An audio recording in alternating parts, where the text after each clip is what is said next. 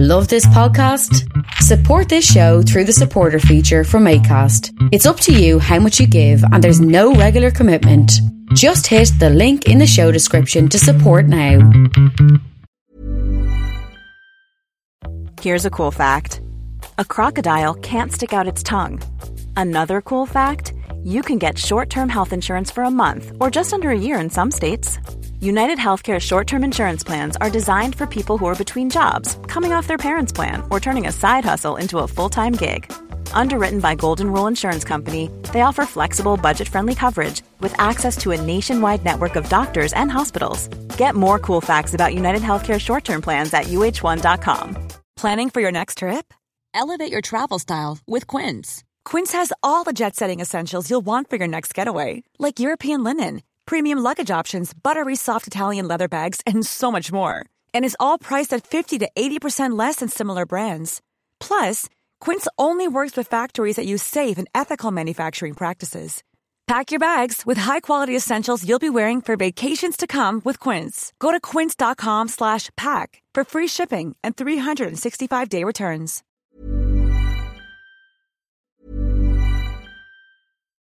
Millions of people have lost weight with personalized plans from Noom.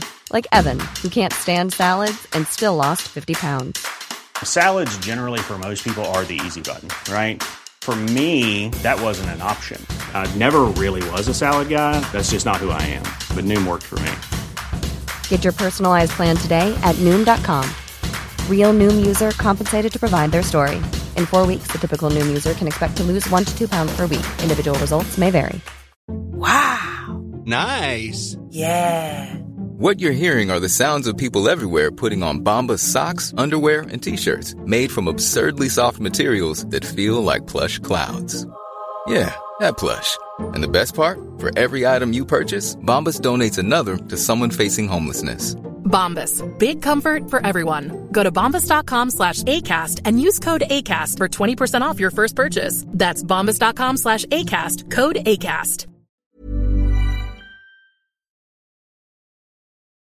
Please consider supporting Black Women United YEG for the protection and advancement of black women and girls in Alberta. You can learn more about them at bwunited.ca. They are always looking for donations and volunteers. So please, again, support Black Women United YEG for the protection and advancement of black women and girls in Alberta. Again, that website is bwunited.ca.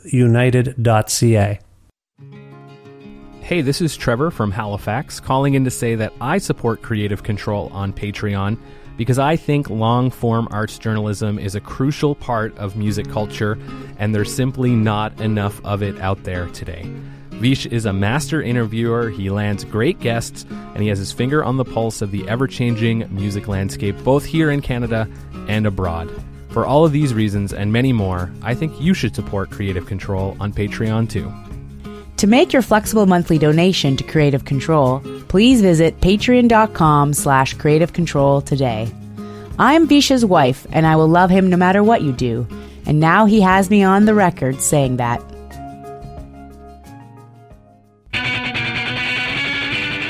Creative Control with Vish Khanna.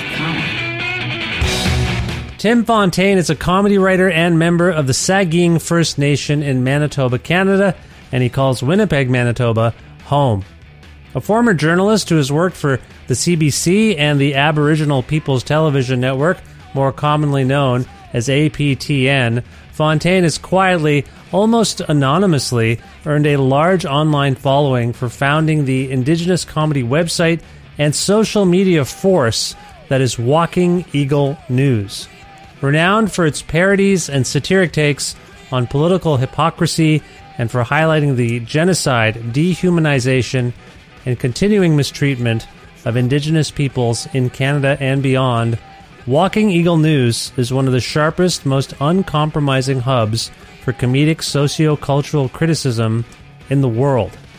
Tim and I connected for a chat recently to discuss pandemic life in Winnipeg, the calls to cancel Canada Day in the wake of almost weekly horrifying discoveries of mass graves on the sites of several of Canada's disgraceful, endlessly traumatizing residential schools where Indigenous children were sent against their and their families' wills by government decree, what he thinks will constitute real and not simply symbolic change for Canada's Indigenous peoples, his upbringing in Manitoba and how he got into journalism and comedy, how and why he started Walking Eagle News, his many future plans, and much more. A part of the Entertainment One Network with the support of listeners like you who follow and subscribe to this podcast and spread the word about it and make flexible monthly donations at patreon.com/Creative Control with additional support from Blackbird Music, a well-stocked record store with locations in Edmonton and Calgary, Alberta, and friendly staff who will happily help you source special orders for hard-to-find titles, which you can learn more about at blackbird.ca, plus in-kind support from Pizza Trocadero, The Bookshelf, and Planet Bean Coffee in Guelph, and Granddad's Donuts in Hamilton. This is the 621st episode of Creative Control, featuring the lovely and talented Tim Fontaine of Walking Eagle News, with your host, me, Vish Khanna.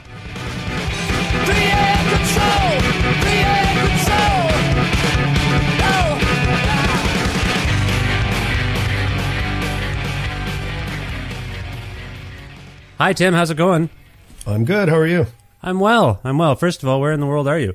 I'm in Winnipeg, Manitoba. How are things going in Winnipeg, Manitoba for you today, and maybe just generally? What's your sense of things? You know what? It's a beautiful sunny day. The kids are playing, so it's okay, and it's the first sort of weekend of Manitoba's reopening after I think about 7 months of code red. So. Oh, nice! So yes, we're getting there. Yeah, Manitoba was struggling there, wasn't it? Oh yeah, big time, and still is. I mean, we're not out of the bush yet, but it's nice to have some lower numbers for a while and to be able to go and do other things than hide out in your house. Yeah, I'm in Alberta. Moved here January 2020, and then the pandemic started, and I come from Ontario, yep. and both seemed bad. Yes. Have seemed bad in terms of leadership and whatnot, and just dealing with it. And from what I've talked to I talked to a friend in Brandon, Manitoba, and at some point during the pandemic, he said, "Oh yeah, well this is really bad. Like the leadership here they're not dealing with this well at all." What's your assessment of that? Like it varied across the country, right? Like we were in Ontario for the first part of the pandemic, like when it first hit. We were there for a year. For my partner is a journalist, and so she was doing a fellowship. So we were in Toronto when it all happened, and so that happened, and then we left, and then we came back to Manitoba where they didn't have much of a first wave, and then the second wave was when it really started to hit, right? And that's when you saw people, like governments especially, sort of either, I don't know, like not believing it was real, or just not handling it right, or not wanting to infringe on people's rights and make them wear masks. So there was all these things that happened, right, where it was sort of like you would see some small towns in Manitoba where they had like some of the worst test positivity rates in the world. You know what I mean? So it was pretty crazy. But a lot of places are sort of like I said, we're not out of it yet, but it's nice to see that things are sort of getting under control now that there's vaccines happening, although now there's the variants, right? So it's hard to tell what's going to happen next.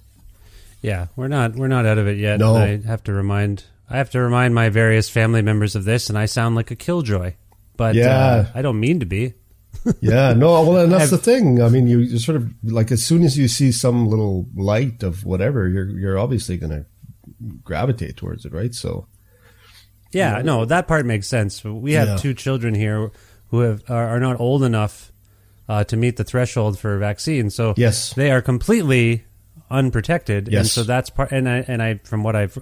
Not to go this keeps happening on the show, and it's just the state of the world. So we go vaccine heavy at the top, and but I mean that's we're all we have that's our shared lived experience. What are we supposed to do? But they're too little and they have nothing, and so my wife and I are both now doubly vaccinated, I should say, or we got the 2 doses. But they have nothing. And so I'm like, well, if they have nothing and I can still, even if it doesn't destroy me the way it would have if I was unvaccinated, I can still carry it, I think, and then they could still get it. and other people can do the same. So then I'm like, do we send them back to school in September? Like, I don't know what to do. I'm still confused. Yeah, and it's and that's the thing. It feels like this vaccine, this pandemic is sort of like taking turns with everybody. It's like the first time it was all the elderly, the second time it was like, people my age, sort of people in their 30s and 40s. Yeah. And then now it's like, well, now it's time for the kids, because now it's like there's more, because of the variants, there's more young people that are getting it, right? So it's been such a crazy pandemic. So. But the whole thing about the kids not being vaccinated is absolutely right. I mean, it's fine for us, but we can still carry it, from what I understand. So I mean, it's kind of it's pretty scary. Still. Yeah, it is. Yeah. It is very scary. You were kind of trying to deduce why governments might be behaving the way they were in various provinces. Yep. I'm guessing, based on what I know of you and your amazingly funny and sharp work, you're not surprised by this behavior.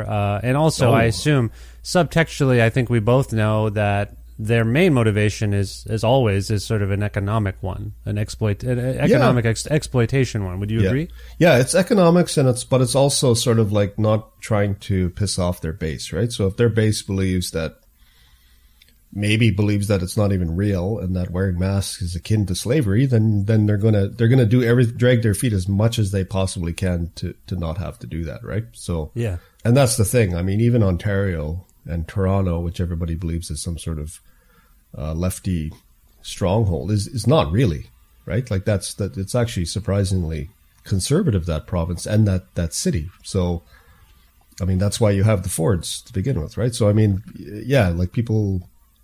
There's the economics, which is sort of like, well, let's let big business, let's leave them alone. Let's not wake them up and piss them off, or they'll leave us, right? Like that sort of attitude. And the other thing is sort of like, well, as long as possible, I don't want to force people to wear masks, because that'll make them mad. So there's they're not comfortable. I get it all. I don't totally get it. And I know this is going to sound like cognitive dissonance for someone to leave Ontario and the Fords for Jason Kenney and the UCP. And that, but it was a factor. I was just like, there are other factors. The real estate market where we were living in Ontario was bonkers. It made no sense. So you couldn't afford to, we were a family of four in a 2-bedroom house, and we had a house in the downtown Guelph, Ontario, and it was valuable. The property was valuable, but the house wasn't really livable for 4 people anymore. And when we tried to move, we were being outbid by people often moving in from Toronto, fleeing Toronto. And we would be outbid by tens of thousands of dollars. I had heard rumors of people being outbid by $100,000 on a house, So you can't live there. And so and then you come, here in Edmonton where we moved, softer market. We got higher paying jobs. And my wife's family is from here. Seemed to make sense. But then as the pandemic has rolled on, I'll be frank with you, I've started to question the decision, like just based on the way this government is operating. But then I think about what's going on in Ontario. Anyway, I don't know, like... Canada is Canada is really messed up. There's no safe haven. Exactly. Yeah. You have to just sort of hunker down wherever you are and kind of hope for the best and try and do whatever you can, I guess, whatever's best for your family. Yeah. But that's just where Canada's at. I mean, to me, it doesn't matter whether it's left or right who's in power. I mean, that's my attitude as an Indigenous person, is sort of like, it doesn't matter. Yeah. They're going to screw you somehow.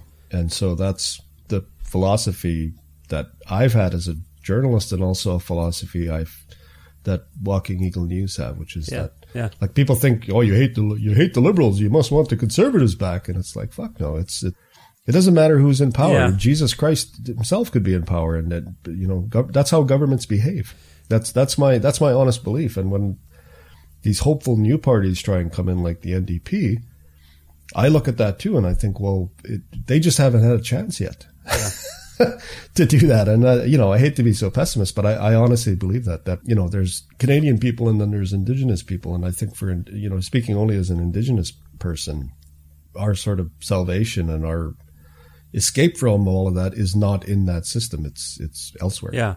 It's within us, right? It's within our communities and it's within our nation. So that's how I feel. I mean, yeah. I want to get into your background as a journalist and a satirist. Obviously, that's something I'm interested in. But I do, since we're talking, you mentioned you invoked Canada. We've been invoking Canada. Yeah. there's a lot of chatter right now about the notion of canceling Canada Day somehow. Yeah. And as we're speaking, I think various parts of the country and various communities are grappling with what that would mean and how to do that, or why we shouldn't do that. What is your take? What is your take on these conversations? Like that, to me, on the one hand, I mean, it's a horrible circumstance we're in that we're even considering this. And for those who don't know, basically what's been going on in Canada recently is that they are discovering mass graves at residential schools across the country here. Missing and murdered children are being, and adults are being discovered. And so this is really, for many of us in this country, it's really forcing us to look at our history again, as we always should be. But in particular, it's been very horrifying. And so now there's chatter about Canada Day is on July 1st. How can we possibly celebrate this? How do we reflect upon what this country is and where it comes from? I don't know if you agree with my encapsulation there, first of all, Tim, but that's about right. So what do you make of this conversation even happening? It seems to me even on a mainstream level of communities saying, yeah, it is. I mean, and it's happening. Like there's cities like Victoria, like that. You can't get much more colonial than Victoria, BC. I mean, it looks like England, exactly. Right? It's like I mean, even they're saying, no, we're going to revisit this and we're going to think about what this means, and it's a moment of reflection, and nobody's going to frickin' die because you cancel Canada Day. Like, so what? Like, that's my thing is a lot of these things. As a cynic, it's easy for me to believe that it's an easier discussion for them to have than doing anything actually meaningful. Because to me, that's not really a meaningful act to just cancel a celebration. Oh, boo-hoo. Like, I don't care. Like, yeah. I guess if I mean, I understand why people are doing it. It's sort of like it's telling Canada, like, smarten up, like stop acting like this country is so fantastic and presenting yourself on the world stage is like, oh, we've got beavers and mounties and maple syrup and we're so silly and stuff like that. Meanwhile, there's mass graves. To me, if it sort of shakes that, then great. But I think there's far more concrete things that need to happen than just canceling Canada Day. But it's like, I don't know if straw man argument is the right way that I see this happening, or whether it's just sort of, I don't know, a deflection of some kind. But I feel like when people like Erin O'Toole or even Trudeau grapple with these discussions as opposed to doing real things, then I'm always very sort of suspicious, because it's like, yeah, okay, well, let's make the fight about this right now and not actually about returning land or helping communities find these bodies or any of these things, right? I just find that's and the media goes along with that. Right. So everybody sort of has a role in sort of putting weight where it probably shouldn't be as strong. I mean, if they want to do it, that's good. Sure, I'm all for that. But at the same time, it's not my hill to die on. Right. Like, it's like, I could care less. Yeah. Well, I guess I appreciate that perspective and I agree with it. I will also say that I think for what I think most of these political leaders and politicians know as they're running for office, as they're trying to cajole people into supporting them, is they know that there's a certain segment of the population, a large segment of the population, that is really swayed by symbolism, empty or otherwise. Yep. And Canada Day is, and Thanksgiving, like, these are really loaded holidays for some of us, and for others they're not. Yeah. They're just a time of whatever, getting together, celebrating, blowing things up in the sky, these kinds of things. And I think that in having these, I'm guessing, and I don't know what their actual motivations are, but if you're a mainstream media figure or a politician and you start even entertaining the notion that Canada Day is illegitimate or should be re-examined, there's a certain segment of the population, and again, I would say a large segment of the population, that will be shocked, utterly shocked that you would even consider attacking this symbol of unity and nationalism. And on some level, I'm guessing that could affect a certain segment of that segment to really ponder it and really reflect. So I get... I believe, I would want that to be true, but I don't believe that it is. I think it runs the danger of becoming like the war on Christmas in the U.S.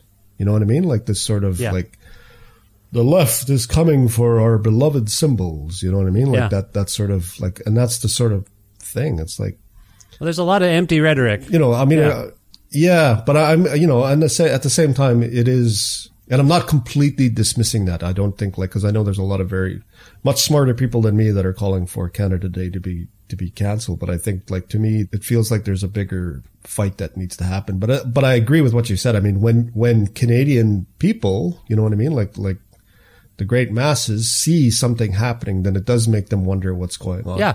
My belief, though, honestly, is that there is a tendency for Canadian people, when challenged like that, to simply close themselves off and say, you know what, screw you. Like this is Canada, man. I love it, man. Yeah. You know, Tragically Hip, even though the Tragically Hip had a message that would probably agree with it. But I mean, that's sort of like this sort of bland Canadian identity comes out in full force when it's challenged, right? It's like truck nuts and whatever, right? Canadian beer. But I think, so I don't know. And again, that's not to dismiss anything. That's just my point of view. I think I'd rather them see land returned to us. You know what I mean? Let them be shaken by that, not the fact that Canada Day is not being celebrated. Let them, the fact that, you know, reparations or any of these things, like, let them be shocked by that instead. You know what I mean? Like, let's stop. I shouldn't say let's stop, trying to fight for Canada Day to be canceled. I just think, you know what, like, that's what I want to see instead. And it's so, No, I hear you. But as someone who tends to offer socio-political commentary via comedy, I would guess that you, and I assume, and we'll get into this. I keep saying we're going to get into it, but I guarantee you we will. Your background and where you come from and all that stuff. But I do think I would hope you would agree that there can be efficacy in the power of language, in talking and communicating. And I mean, I guess when my love of satire stems from the fact that it's speaking a truth that we don't always acknowledge, whatever the satire might be. That's really at the heart of it. Like, can you believe we act this way? Here's a send up of it, and or we behave this way. So I would think, like, I totally understand what you're saying. Like, there's got to be real change, and it should be a material, tangible change, not just empty words. But at the same time, what I'm arguing, I guess, or suggesting that you might even agree with, is that words do have power. They might be incremental, but if you can provoke people to think by saying something, whether it's a joke or a speech, I mean, yes, they can be empty, they can be fleeting, but would you agree, like, discussions, words, commentary, comedy, these things have some power, don't they?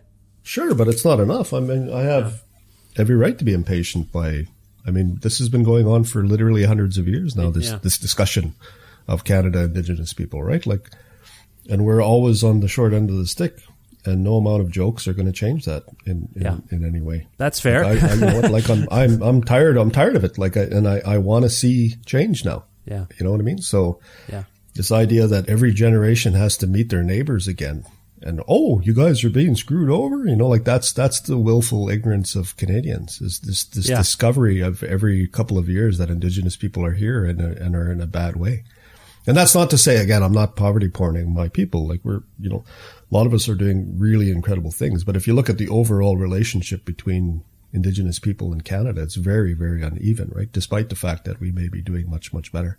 But yeah, so I'm, you know what, great. If people want to have that discussion, that's great. But I'm sick of it, and I'm ready for something more. Yeah. And I think a lot of people are. There's a real impatience now that every couple of years I see it happen, and I see, you know, like Idle No More, which was a huge movement, you know, that's still going on now, but that sort of sparked a few years ago during Stephen Harper's reign. And that was sort of like this awakening, this political awakening and spiritual awakening for a lot of people. And that sort of building, you know, everything builds on the last movement before it, right? In the 60s and 70s, it would have been the Red Power movement. So there was all of these things, these Indigenous movements, awakenings that sort of happen where we're pushing against Canada and saying, like, things have to change, and we're getting real sick of talking. It's time to start doing more. So, yeah, no, I hear where you're coming from. Yeah. I want to get into your background a little bit more. You at the top, we established that you're in Winnipeg. My understanding is you're from Manitoba. Is that correct? Yeah, I was born in Winnipeg, but my people are from the Saging First Nation, which is an Anishinaabe community on the east side of Lake Winnipeg. And so I sort of grew up in that area a lot. Like my mom was a teacher, and so when I was a kid, we lived in Saging, and then we moved to a place called Hollow Water First Nation, which is just north of there. And so I spent a lot of time in that area up until I was a teenager, late teens, and then I moved back to Winnipeg. So back to Winnipeg. We had a house. Yeah, that's it. Back to Winnipeg. But we had a house in Winnipeg, and so we would go back and forth quite a bit. And so, but when I talk about home, it's usually that area. And what was how would you describe your upbringing? How would you characterize it? Was it okay? It was great. I mean, my parents were, my mom was a teacher. My dad worked for like an elders home in our reserve. So he used to drive back and forth there. And so, it was I come from a very big family. I'm like the youngest of 11 kids. And so it was like crazy, but fun, but also, you know what I mean? Like kind of hectic. And then my mom was from First Nation in Saskatchewan. And so we used to drive out there every summer. And so it was a lot of fun. It was like, in some ways it was very sort of almost stereotypical. Like we literally had a station wagon when we were kids, then we got a minivan when we got older. And so that's sort of like that upbringing, right? Lots of swimming and fishing and stuff like that. It was nice. It was great to be out there and to be with a family so big. It's still nice to know I have so many siblings and cousins and aunts and everything like that. I mean, our family is huge, right? So that's not atypical for Indigenous people. But it was really great. I really, as I get older too, I become more nostalgic, right? So I'm quite prone to it. Now, it happens. Yeah. It happens, and I'm gathering where I will confess to you or reveal to you. Yeah. I don't know if it's a confession, but I'm like 43. I'm guessing we're around the same age. I'm 45. Yeah, so we're fairly close. Okay, yeah, we're pretty close. So you're coming up. My understanding from the Walking Eagle News About section is that you are or were an actual. Let's say, I'm putting it in air quotes. Yeah. An actual journalist. You pursued journalism. Yes. In some degree? I didn't go to. You know what? I'm kind of like Forrest Gump. I never meant to do anything in my life except for comedy. I'll get to that later. But I never really meant to do anything in my life. And so what happened was, I got a job. It's kind of a long. You know what? I stopped in Regina on my way out west. This was probably 1999, and stopped. I have a sister there, and I stopped in, and I didn't really have anything going on. So she said, "Well, do you want to come and work at the university? There's the First Nations University of Canada." I said, "Sure." So I got a job as I was doing course evaluations for the university, and then I was kind of plugging away doing that, and then they said, "Well, this is coming to an end. Do you want to stay on?" And I said, "Sure." And so they said, "Well, we have this media program here. Do you want to go?" And they need an admin assistant. And I said, "Sure." So I popped into this program, and I just fell in love with what they were doing. It was basically like an Indigenous J school, but also they were teaching them how to use cameras and all these sorts of things. And I had a real interest in all of that. Like I always wanted to do, photography or videos or anything like that. This was when sort of like prosumer cameras were becoming a thing, and they had some, right? So it just became this really cool community, and I got into that there. And then when people found out I could edit and shoot, because I taught myself how to do it, I started getting gigs doing like documentaries and TV shows and things like that. And then I met a guy by the name of Rick Harp, who's a journalist, who was doing a show in Winnipeg called Contact, which was like a call-in show, call-in TV show on APTN. And they said they were looking for someone to be a writer and researcher. And so, which is basically like a chase producer. Yeah. And so I moved back to Winnipeg. I ended up getting the job and moved back to Winnipeg. And then that really sparked it there. Like I was writing articles and doing stuff like that before that, but that was really my entry into TV production and TV journalism. So when you're coming up, you say you had an interest in sort of media. Yeah. And I'm curious about, because I feel like you're Forrest Gump. I'm also Forrest Gump. I would often tape David Letterman On school nights, I would tape it and then watch it when I got home. And my mom would start to notice this. And one day she said, "What are you doing? Why are you watching this? What are you doing right now?" And I just muttered, "Homework." And she didn't like that. But that was my interest. My interest was not only in comedy, to me anyway. It's not simply telling a joke. It's timing. It's rhythm. To me, I don't want to get too technical for people who don't know what this comedy that I'm discussing is, but it is a lot about editing, like video editing. If you do that well, that's the joke. Like the joke is the cutaway. So that's what I got absorbed in as well, and eventually got into broadcasting. But my foothold was comedy, seeing comedy as an early kid, as a young child. Sorry, I was early. Most kids are early. I was a young child, and I would see. And I could make. You could make if you make your classmates laugh. You discover now my son has discovered this power, and it's much to my chagrin because he won't stop doing bits. He's just constantly trying to do bits. But anyway, so comedies really spoke to me, and then that was an entry point into music. Like music could be fun and funny. What was what were you seeing in the realms of comedy, media, pop culture? I assume as a younger guy that got you thinking about it, and also journalism. Like, did you have influences at that point? No, like when I was a kid, I saw the Killing Fields movie. Oh, which is not a funny movie.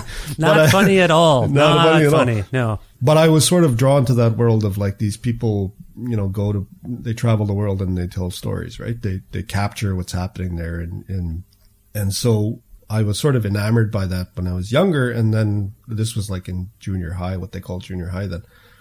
And then I had an English teacher who. I think I reminded him when I was younger of John Malkovich's character in that show, and so he said, you could probably be a journalist when you're older. I don't know what. And so that sort of stuck with me, but I didn't think anything of it until because I was painfully shy too when I was in school, and then it wasn't until high school that late high school that I got out of that. Yeah, but I was painfully shy, so I never thought I would be a journalist. And then the only sort of exposure I had to anything that was sort of near to satire in terms of media was Spitting Image, the TV show. Oh, okay. And what was that? So what was that show about? For those who don't know. So for those that don't know, it was a show that did skits about world figures and political figures, but using puppets. Right. And they were sort of like caricatures of This was based in England, wasn't it? It was based in England, yeah. And so, and I remember being just sort of like blown away by this because my mom and dad, especially my dad and all my aunts and uncles and stuff, they were all news junkies. Like, don't think people give enough credit for it. Like, people sort of look at our parents' generation in a funny sort of way as if they weren't really aware of the world, but that's the generation that had newspapers in their hands the whole, every day. That was my dad's ritual, was to come home and read the paper and watch the news, right? So I was always watching the news. Yeah. We had a subscription to Time Magazine, I remember, as a kid. So yeah. I would write letters. I would write letters to Time Magazine, like as a kid. Oh, no way. Yeah, they never published them, but I wrote them. And some of them were a little dubious, I will say. For some reason, I was like, this Mike Dukakis guy doesn't seem very cool. Like, I was writing like weird opinion pieces, and then I think about it, I'm like, whoa, why was I an arch conservative as a child? That doesn't wash with my whole worldview now. And it was just whatever they were. It was probably because they would write glowingly. It was probably my first exposure to being manipulated by the media, and I felt think that's the thing. Yeah. So. Yeah, like that was me with the Reagan administration. Like, I had no idea, right? And so but they seemed just watched. It seemed magical, didn't it? But in reality, we weren't really privy to what the policies were. We just thought, oh, he's a good-natured old guy. He was an actor. Like, that's kind of fun, And I think that's not to draw too fine a line, but I mean that's a real parallel with what went on with the last guy they had, the former guy, because and it happens here too. Just cults of personality over policy, and I'm sure, and that's the thing. That's the thing that I'm the most critical of now. With my work now is that cult of personality, right? And you see it because it can be very dangerous, detrimental. Absolutely, yeah. But So that was sort of my exposure to media when I was a kid, and then I think about it now, and why I found news funny, and why I did things but also how I learned the cadence and language of news was as we were kids, because we watched news so much. Especially my older brothers, I have a brother named Monty, and he could mimic news reporters like crazy. And it was the funniest thing for us. So he would do it, but he would pretend that he was in like reserves in Manitoba. So he would say like, Monty Fontaine, CBC News, Duck Bay. And it was just like the funniest thing for us. And so he would do that all the time. And he would talk about like stuff that was happening in our community. And he would do it in that voice. Right. Yeah. And so, and the funny thing is like that voice hasn't changed that much for news, right? Like a lot of reporters put on this voice, and I'm sure I've watched news clips of myself sometimes where I'm like, what the fuck am I talking like that for? Like, it don't make sense. You know what I mean? Like this sort of, you know, I know it's for clarity and it's for presentation and whatever, and you're supposed to, you know, try and emphasize certain things, but it's like my confusion of the Mid-Atlantic accent? Yeah. Like I can't remember what yeah. Like now I understand how a whole group of people can speak the same way now, right? Because journalists are guilty of that. Well, you're getting into a very interesting point there about representation. Yeah. Because as I understand it, you did work for APTN, and, you know, I was just chatting. I don't know if you're familiar with this relatively recent book by Cliff Nesteroff. Yes. Yeah. Have you read it? I've read it. Yeah, I've both read it and listened to the audiobook. It's quite the book. Yeah, it is. It's called. So for those who don't know, well, Cliff was just. We spoke around the time of the. Just some inside baseball here. Cliff and I spoke around the time of the release of the book, but I didn't release it, the episode here on this show till recently. And Cliff's been on the show before, and so have you read his other book, The Comedians, by the way? I haven't. No, I'm meaning to. Usually, I think, based on your love of comedy and history, and you can kind of pick it up from the book you read. We had a little real estate problem that Cliff is very diligent and thorough and a great writer as well. Anyway, yeah, we got to a point in the conversation about the book, and it's part of the book, that just how significant representation in media was for fledgling and aspiring comedians and Indigenous artists, because they weren't seeing themselves. And when you don't see yourself on the news, like you were talking about the Mid-Atlantic accent, and I think people turn into what they see a little bit. Like they see themselves in the news reporter with the stilted delivery, but then you're right, they just start talking like them, which is odd. And that's kind of weirdly still with the power of media, like you kind of talk like what you see and read and hear. And I think what I took away from Cliff's book in particular was this notion of representation. Like there weren't, by his reckoning, there were Indigenous comedians, but they just weren't heard about or known. And so as that developed, as APTN or CBC, like some of the bigger media outlets started to cover them, then there would be more comedians and they would see themselves. So did you see yourself in any media as a fledgling journalist or comedian? The funny thing is, when I was a kid, and I mean like a kid, there was a reporter in Winnipeg, and my mom, she's gone now, but she used to always talk about how she used to babysit him when he was a baby. But his name is Jim Compton, and he was one of the first, not one of the first. He was the first journalist, visibly Indigenous journalist I ever saw on TV when I was a kid. He was with CBC in Manitoba, or CTV, which is the local, which was called CKY at the time. And he had braids and everything, and he was like visibly Indigenous, and it was such a mark of pride for us when we were kids to see this guy. And he would cover he wasn't just on the Indigenous beat either. He covered all kinds of stuff. Yeah. So that was my first exposure that you could be Indigenous and be on a TV show, right? Like you didn't have to just become something else to get there, right? So that was my first exposure to that.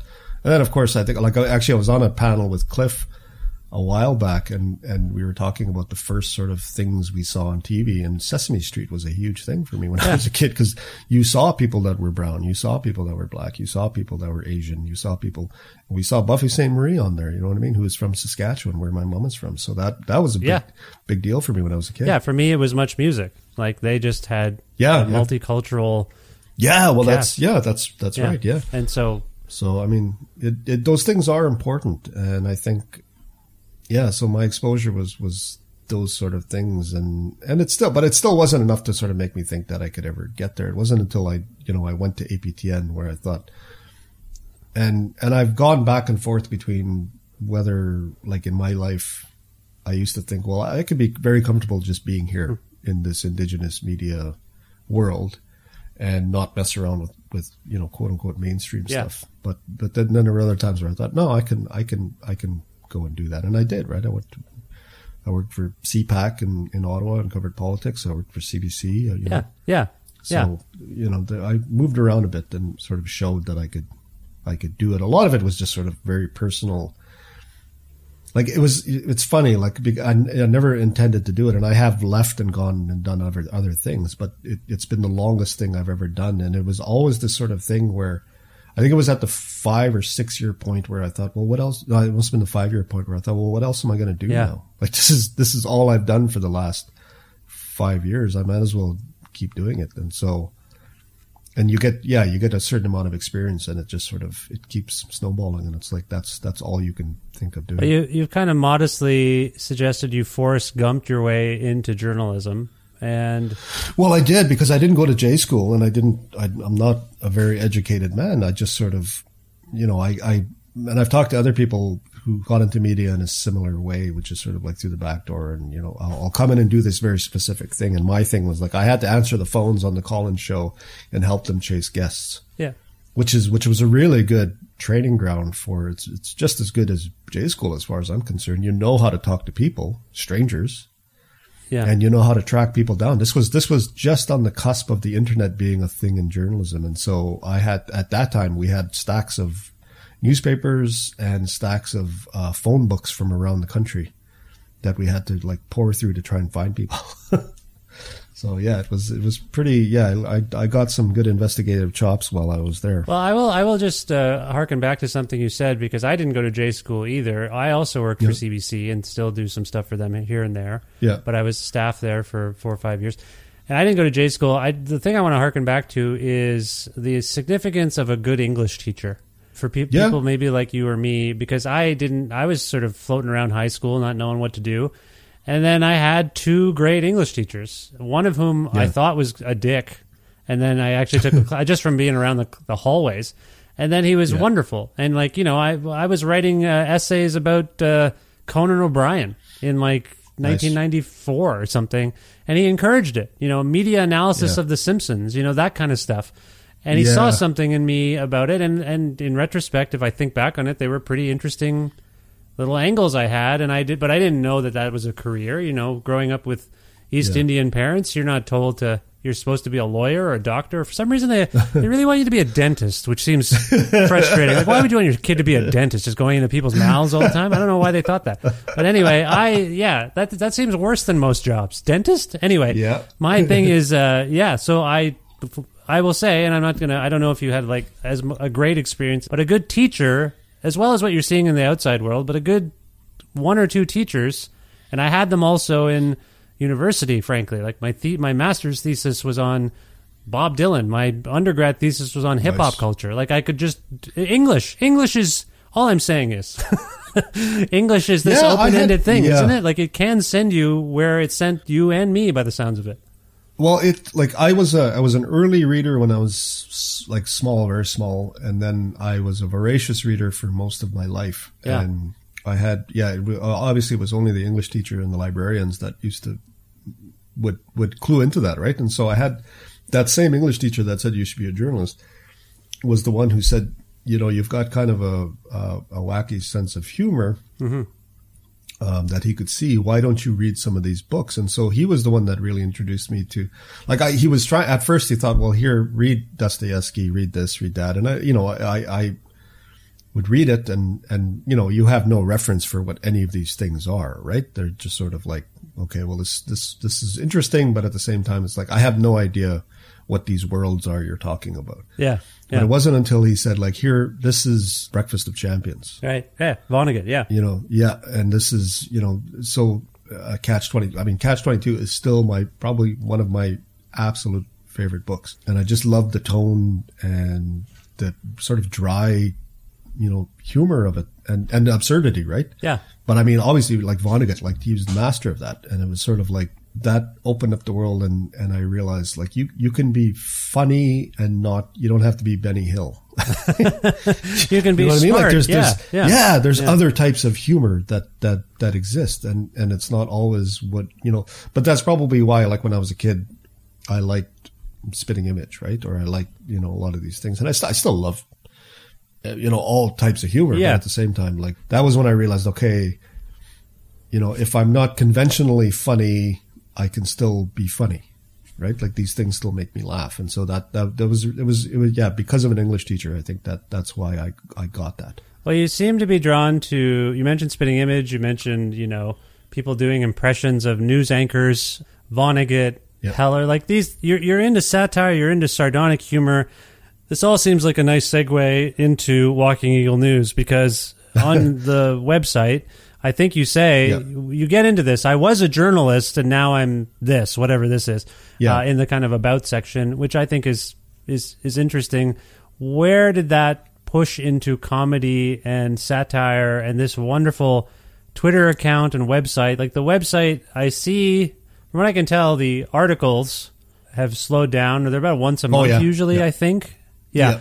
But the tweets are wonderful, and one of my jobs is to manage a comedy account, a Twitter account. So I'm always seeing it, and I share those things. And then I've had friends thank me for showing them, like for turning them on to Walking Eagle News. They're like, "Oh my God, that's the greatest thing ever!" And I see it's just more and more popular. So I mean, for what it's worth, congratulations on it. But Thank also, you. I want to get into where this came from. Can you talk about that? I assume it appears from externally like a shift from real journalism to comedy, but I don't know if it was that black and white, so to speak. No, well, it's sort of, so when I was, as I was on the cusp of getting into journalism as a career in, again, like 2000, 2001, I was working at the University in Regina, and I thought I could get into comedy because there was a troupe of us that, you know, we were doing these live shows called the Crow Hop Cafe, and we were writing sketches, and, you know, it was sort of like Monty Python-esque, like we were looking at Indigenous history and talking about like the fur trade and colonialism and Indian agents and all these things. And it was getting very popular. And then we all kind of went off and did other things. And so that was sort of like where I turned away from comedy and thought, well, I have to be a journalist because there's more money in it. And then towards the end of my journalism career, which I didn't know at the time was the end of my journalism career, I was getting very, very tired of being a journalist. Like I was very, very unhappy. Can you home in on that? Why were you unhappy? I think it was just enough. I had been doing it for, you know, a decade or more. And oh, I see. Okay. Journalism is incredibly soul crushing. Like it's sort of like, you know, the things you cover are awful for the most part. Right. And there's a real responsibility for holding someone's story. Like when you're dealing with real people, which often you are, right? Like it's one thing to talk about politicians. It's another thing to talk about real people and to have that responsibility and tell their story, but also go and get the other side of that story, right? You're never making anybody happy. It's often very, you know, there's such a weight to it. And so I used to just hate it. I had enough of it. But at the same time, it's like I had a family, I had all these things, you know, I couldn't just walk away from that. And I was also doing more and more. And so it was like another turning point in my career. And so I thought, well, this is it. Like, but I would also like walk by my desk and think I could be there in another 10 years. You know what I mean? Like, and that was sort of like, oh my God. Yeah. And then, but then what would happen was I was starting to do training. Like I was doing more and more online writing. And when we would do the exercises for like, you basically write a fake article. Yeah. And so you learn how to do all the formatting and stuff like that. I used to use humor, and I would write what were essentially some of the genesis of these Walking Eagle stories. And I get a kick out of it, and the people in training would get a kick out of it. And then I finally one day got to the point where I had enough. Like I just couldn't do this job anymore. And it was over some stupid story. I can't remember what it was. It was over some stupid story, and my boss wanted it to be a bigger story, and I thought this is a 300-word story. Why are you trying to make it this? And something just snapped in me, and I thought, why am I here? Yeah. What am I doing here? And I walked away, and like literally got up and walked out and quit my job. And this was for a bigger outlet? Yeah, I was at CBC. At CBC, okay, yeah. Yeah. And I walked away, and I never went back to journalism for the most part, and sent my poor family scrambling because, there's half the income gone. Right.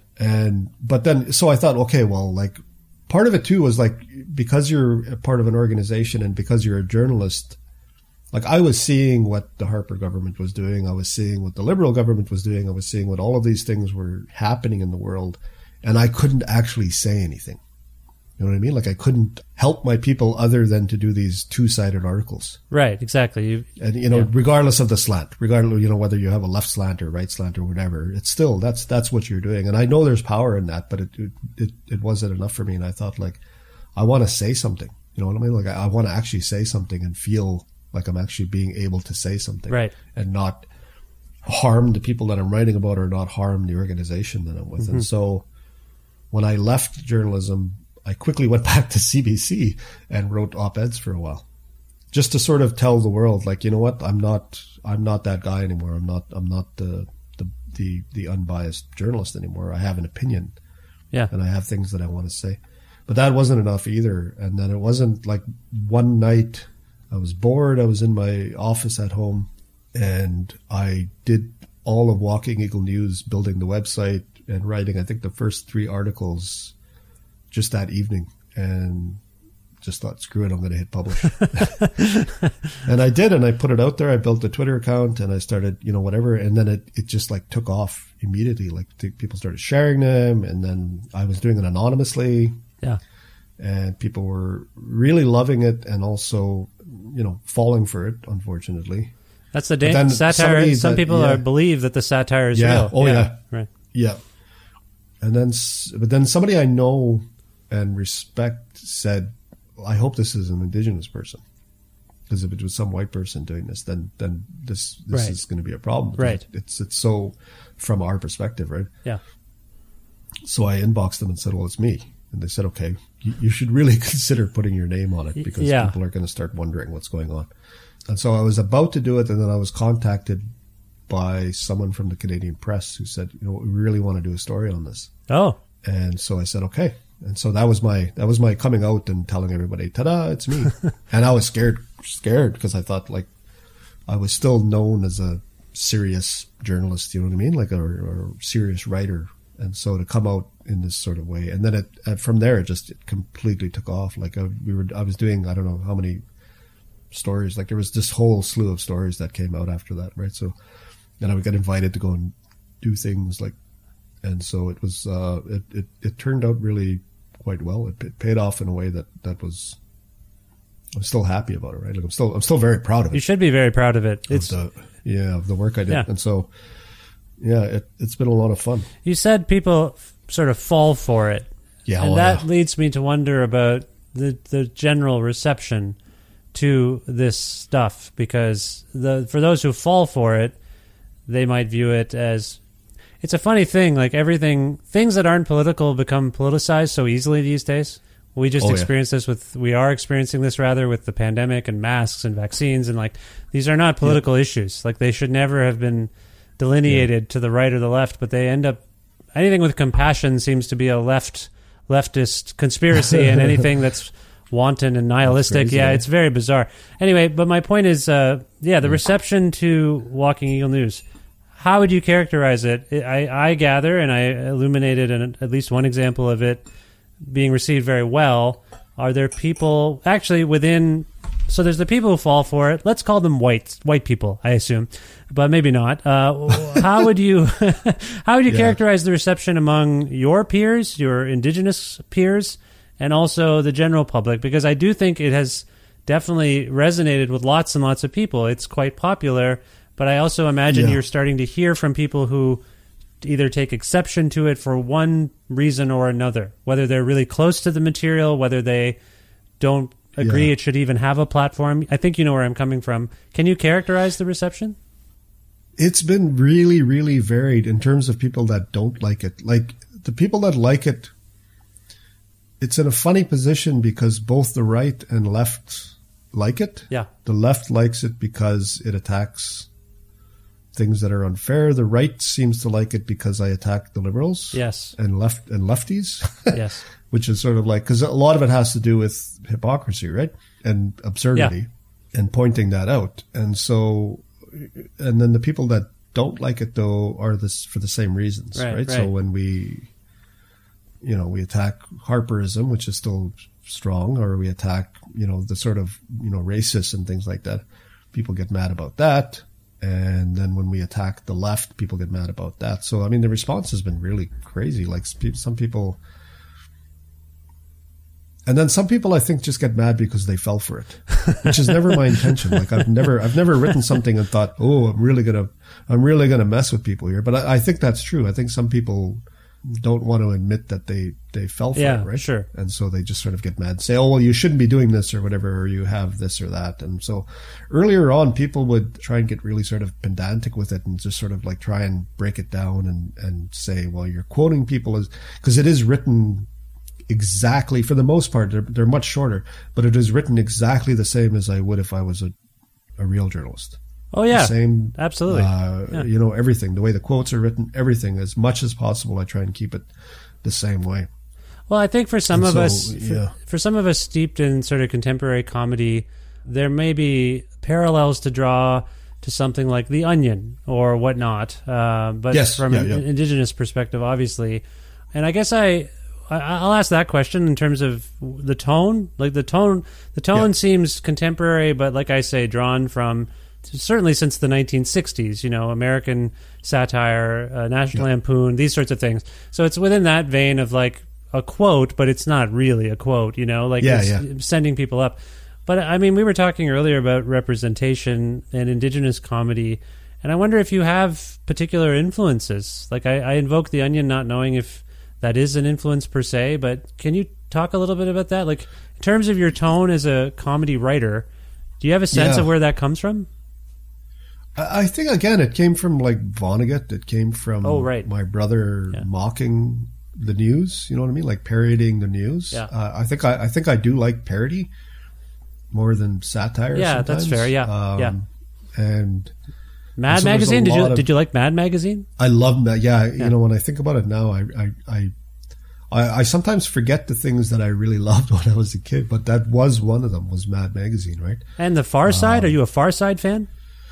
Yeah. I've come and gone on that a few times, but I did love what they did. And again, that's sort of like this dry and yet absurd, and sort of like these moments that you watch and you think like, Kids in the Hall was another one, you know what I mean? Like it was just well, I'm a huge Kids in the Hall fan. We devoured that when we were kids, when we were teenagers. Yeah. So there was stuff like that sort of, I think, influenced subconscious. It sounds like it's subconscious. Yeah, subconsciously, I think the tone, and so that sort of like matter of fact presenting of something so absurd is always very funny to me, right? And so I think that comes from a lot of those sort of. Right. Okay. That's from that sort of thing. Yeah. Yeah. In terms of the name, what is the significance of the name? So the night I was putting the thing together, it came time to buy the Earl, and so I thought, well, what am I gonna? I thought, well, maybe I'll call it the Honeypot News, which is a portable toilet that they use in First Nations communities because there's no running water. And so I thought, well, Honeypot is actually I never said Honeypot when I was a kid. We used to say Slop Pail. Right. And I thought, well, I can't call it the Slop Pail News because it doesn't sound newsy enough. Honeypot sounds like it could be some whatever, right? Some obscure publication. Yeah. And then I thought, well, I don't want to do that. It sounds too cutesy.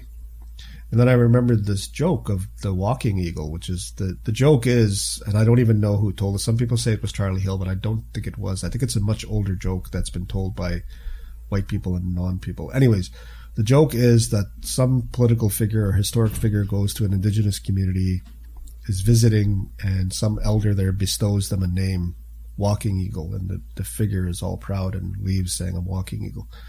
And some aide or somebody goes and asks the indigenous person after, why did you give him that name, Walking Eagle? What does it mean? And he says, it means the eagle is so full of crap it can't fly. So that was the joke. That was, and I thought, okay, well, this is obscure enough that if you know that joke, you'll know what it means. You'll know that it's indicating that something. And I've seen people work that out on Twitter, right? Where they're like, walking eagle. You know what I mean? Oh, wait a minute. Yeah. It's so full of crap it can't fly. So that was why it was sort of like, it was like a wink to people saying like, look, here's your first hint. Here's your first clue that something isn't real here. Well, I mean, that's where it came from. Yeah. That's very funny. So in terms of what is sort of next, like you're tweeting what, every day at least, it seems like?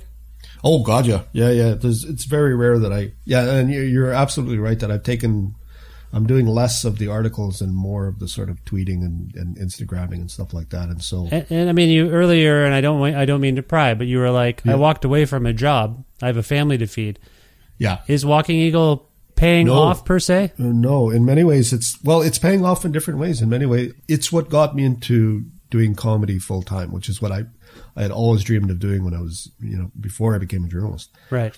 So because of that, the first thing that happened was I got a call from an old producer friend of mine to do like a sort of comedy news panel show on APTN. And obviously it's like, there's not very many journalists that have got into comedy. So I was the perfect match for that. So I said, okay, well, I'll do that. Right. So I did that. And then that led to getting a call to do the Beaverton TV show. Oh, there you go.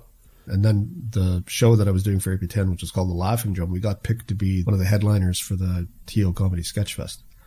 So that sort of put me again on the sort of bigger stage, right? So Walking Eagle, and then this, and then the Beaverton, and then I started doing Because News, and then I've got a development deal with CBC right now to work on a half-hour comedy show. So that's been slow going, but that's wow. Basically, I think my career is moving towards TV writing. Wow, that's got to be a bit of a dream come true. Yeah, absolutely. Yeah. So it's learning that, it's learning the language of that, and learning and more like I'm trying to move more towards doing like comedy, right? Like doing actual straight up comedy and not the sort of like news journalism parody. Oh, okay. Satire stuff, right? So I think have you ever done stand up? No. I mean, I did a live show. I did a show called the Walking Eagle Lectures. So I was watching the TED Talks and I was watching the Massey Lectures, and I thought, okay, well, I can do that, but I don't want to talk for an hour straight. So I said I'll pick 5 or 6 comics that I really like, or just funny people, and I'll get them to do sort of a 5-10 minute thing on any topic that they want. And so we called it the Walking Eagle Lectures, and we did the live show at the West End Cultural Center in Winnipeg. And so that was sort of like the only time that I've ever sort of just stood up on stage without a script and just sort of done like. I mean, you're proving it's not essential to do. The path is usually writing, stand up, then you get all the stuff. But like, it's interesting. Like, I mean, I don't mean to make us both sound like old dudes, but it is interesting that a Twitter account or a good website is a resume now. I know. Yeah. And I remember seeing people, you would read stories of like, I can't remember the guy's name. I think it might be Rob Delaney. I don't know, but there's a guy in the UK now who like that's how he got his start. Yeah. He's an American who has been, I think it's done. He was working on a show that was set in England. Yeah. And he's got he's also very funny on Twitter. Yeah. And there was another a woman from Calgary, I think, who, same thing. She got a book deal because of there's all sorts of like Sarah Cooper. Do you remember Sarah Cooper? Yeah. All sorts of people. Yeah. Sarah Cooper. Yeah. So stuff white people like was another one. I really liked that, and that became a book. Yeah. Yeah. So like it is like it's a great time for someone like you who's creative and needs to express themselves, and then it leads to something like Walking Eagle News, which is much appreciated by so many people. And I, Tim, for what it's worth, I just want to congratulate you and thank you for it, because it's not every day that we get Indigenous comedy, satire, parodies like this. I can't think of too many examples that have resonated in this way. So for what it's worth, thank you. Yeah. Thank you. So thank you. Thank you. So if people want to learn more about Walking Eagle News, where would you like to send them per se? I mean, obviously there's the Twitter. Well, I mean, Yeah, I mean, the hub is basically walkingeaglenews.com. Yeah. I mean, you can find everything you need to know about me. I shouldn't say everything you need to know about me, but all the links are there for the Twitter account and the Facebook. And I'm not very active on Facebook anymore, and then of course, the Twitter account. I mean, the Twitter account is really the most active part of that whole property. Yeah. And now, these days, that's what's happening there. And you can buy T-shirts and stuff. I see. Yeah, we've got T-shirts. We've got occasionally I do I sold cans of meat. Yes, I saw that. Like Spam. Yeah, that was shockingly popular.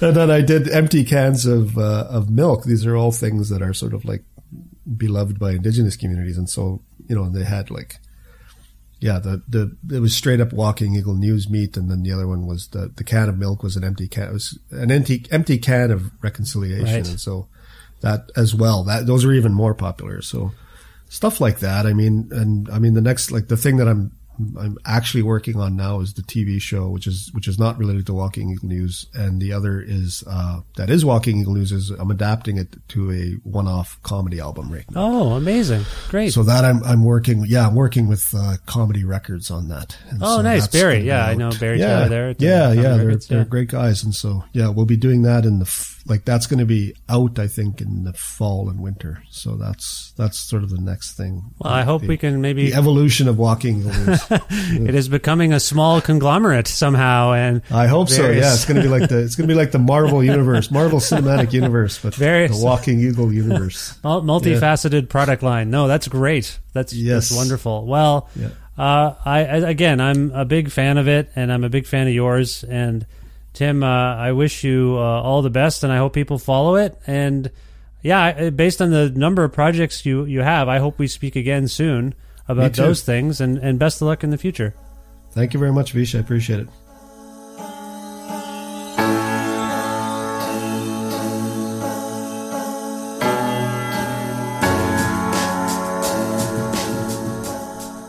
Well, like I said there to him, Tim Fontaine, that was lovely. Thank you so much to Tim Fontaine for being on the 621st episode of Creative Control, which is part of the Entertainment One Podcast Network and is available wherever you get your podcasts. If you can't find an episode you're looking for, or if you want to learn more about me and sign up for my monthly newsletter, please visit my website, vishkhanna.com. You can like Creative Control on its Facebook page if you like. You can also follow the show on Twitter at VishCreative, or follow me directly on Twitter and on Instagram at vishkhanna. Also, please visit patreon.com/Creative Control to make a flexible monthly donation to sustain this podcast. $6 or more grants you access to exclusive content. And also, if you're interested in receiving a Creative Control t-shirt, just message me on Patreon and I will get you one while supplies last. I've had to say that for some time. Supplies are lasting longer than they should. So, if you're on there, if you're on the Patreon and you want a shirt, write me and I will send you one. You deserve it. And I deserve to get rid of these shirts. I'd like to thank the fine Alberta record retailer Blackbird Music, which you can learn more about at their website, blackbird.ca. And I'd also like to thank for their in-kind support Pizza Trocadero, The Bookshelf, and Planet Bean Coffee in Guelph, Ontario, and Grandad's Donuts in Hamilton, Ontario. All lovely places. If you're in the area, if you can hear me in those places, go to those places and support them. They're wonderful. Speaking of wonderful things you can support, he's not a thing really, but sometimes he feels like a thing. Jim Guthrie, he's a thing and a guy and a person, and he's a friend of mine, and he lets me use some music of his on the show, and you can learn more about him and his vast catalog of song at his website, jimguthrie.org. And finally, thank you very much for listening to this episode with Tim Fontaine. Tim is wonderful, and as you can tell, very thoughtful, very gracious, and very, very funny. And that Walking Eagle News, one of the funniest things on the internet. So if you haven't checked it out yet, follow Walking Eagle News. I believe, off the top of my head, the handle on the Twitter is The Eaglist. But anyway, just look up Walking Eagle News and you'll find it. Also, I've linked to everything on the podcast blurb there, so you should be able to find him. Anyway, he's great. Thank you for listening to this episode with Tim, and for potentially subscribing to this podcast and telling your friends about it. All that stuff helps, and that's all. I hope this episode gave you some things to think about. I know it gave me some things to think about. I thank you for listening. I will talk to you very soon. So soon. You won't even believe how soon we're going to talk. But until then, bye for now.